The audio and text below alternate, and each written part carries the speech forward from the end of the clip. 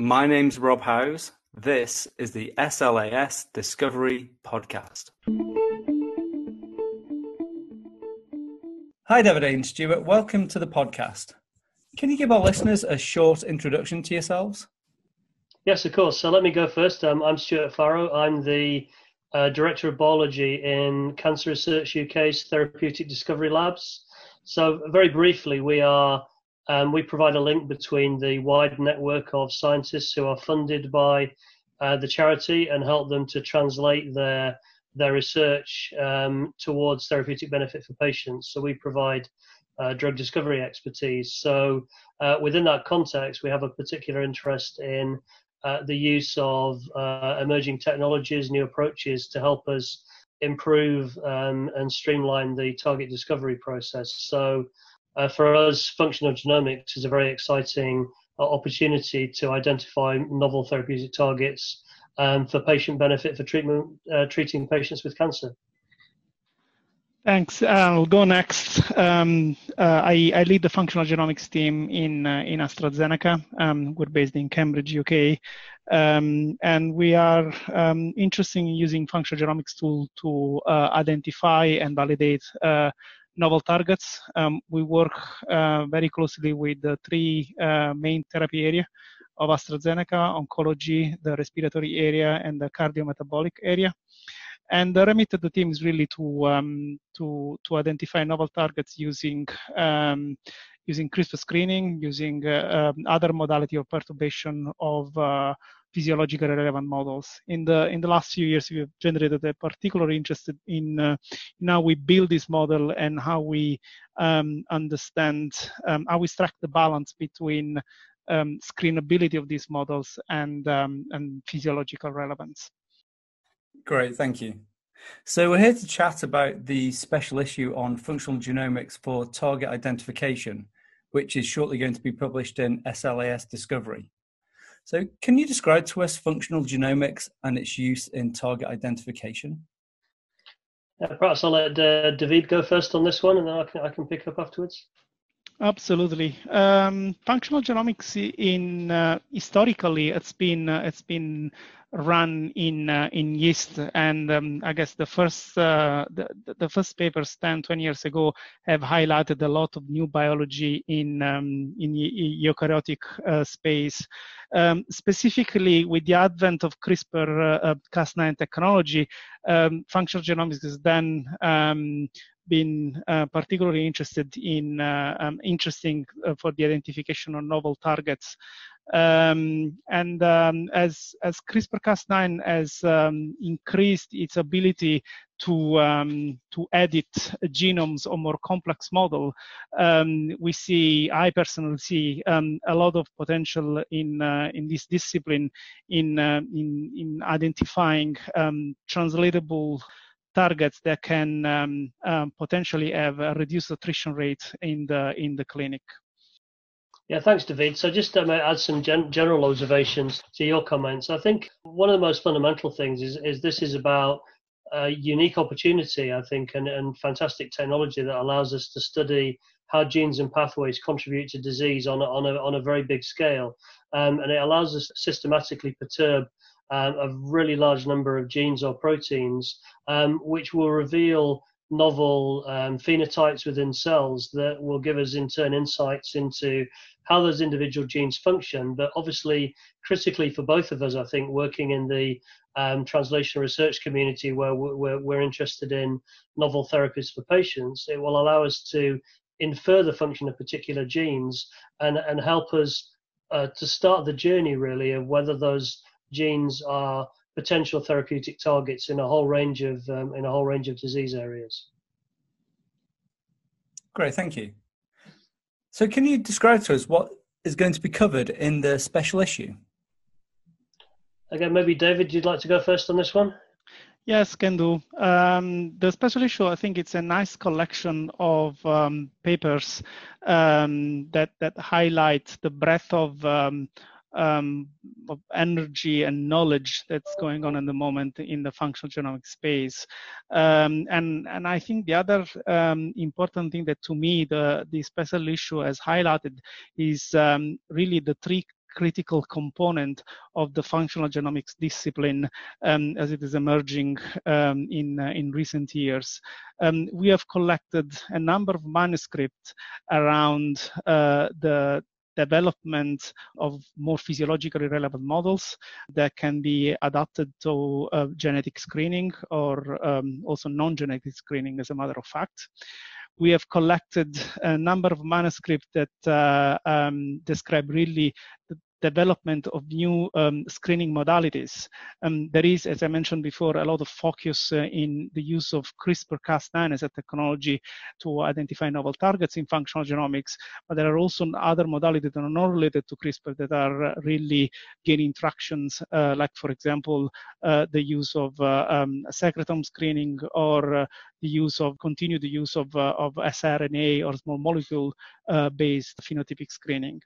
And last but not least, there are also a few description of a few papers that describe the generation and the development of the computational pipeline, which I think is absolutely fundamental to any efforts that is ongoing, I guess, on the experimental part, because generation of an end-to-end computational pipeline is really critical to extract as much information as possible from all this screening effort that is happening.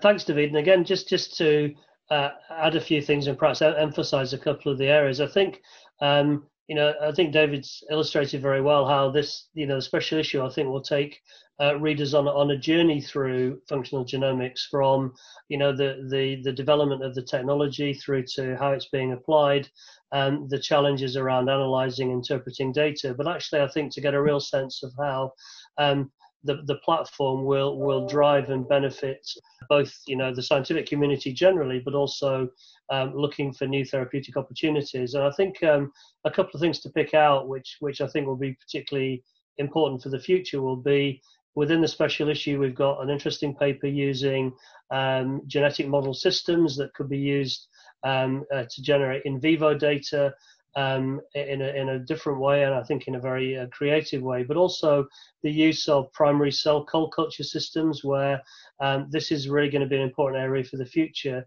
and really allowing models that are as physiologically relevant as possible to be used in the context of functional genomics. So this is this high throughput, the chance to look at the function of a large number of genes essentially simultaneously, but actually tying that together with real physiologically relevant disease models that will enable us to make a much more rapid move from target identification through to seeing clinical benefit from these targets in the future. Yeah, it's a really interesting set of papers, and certainly shows us where we are in terms of state of the art with functional genomics. I'm interested, though, in your opinions. What do you think are the next challenges for the functional genomics area?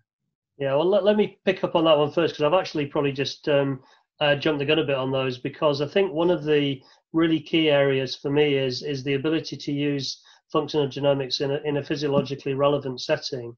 And actually, a really exciting new initiative in the UK that both David and myself are closely involved in, which is the joint AstraZeneca Cancer Research UK Functional Genomics Centre based in Cambridge. We're very much looking to use that capability to drive thinking in these areas forward. But one area in particular I'd want to highlight first of all is around being able to run screens in primary cells. So these are cells perhaps taken directly from a patient tumor or from another biological sample that's relevant to a disease process, but using what we generally call primary cells in a screening setting. So again, giving us that more direct link to real human physiology, which will help us with driving a real challenge that David touched on earlier on in the call around attrition rate in the pharma industry. This is very high in terms of the number of targets that really make it all the way through the process. And I feel that the advent of functional genomics and moving forward into the future will really give us exciting opportunities to drive patient benefit further. And again, just as I said, to summarize, I think one of the key challenges will be seeing this technology used effectively in primary human cells to allow us to make that direct link to disease pathology. So David, over to you. Yes, I completely subscribe to everything you say. I think the challenge around the physiological relevance is obviously a critical one.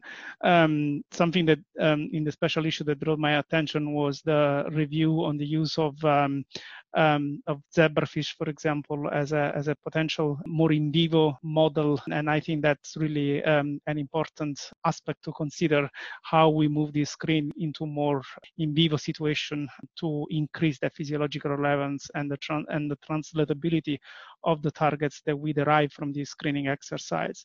The last consideration from my side is around the screening technology that we're using and the reagent that we generated in the field so far.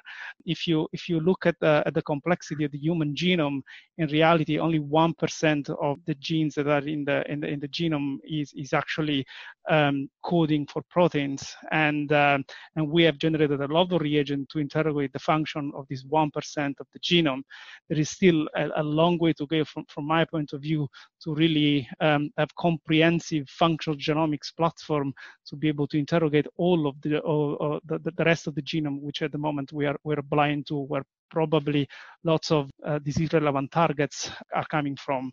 And so I think ahead of us in the future, we have to generate reagent and systems that are able to interrogate also the part of the genome which at the moment we're not interrogating.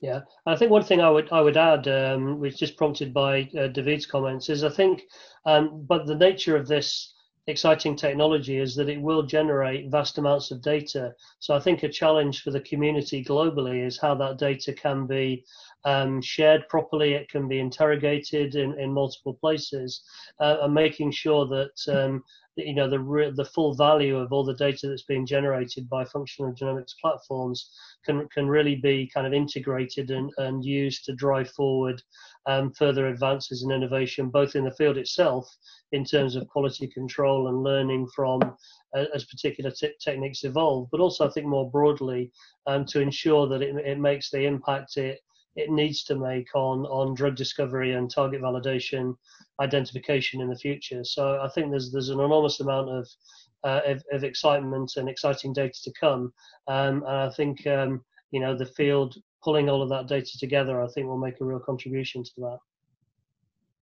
Yeah, it sounds like there's lots of challenges ahead, and especially, I guess, being such a young field, it's not unexpected. So I look forward to the special issue coming out and being able to read all the papers. So thank you both for your time today. It's been really good to speak to both of you, and good luck with everything in the future.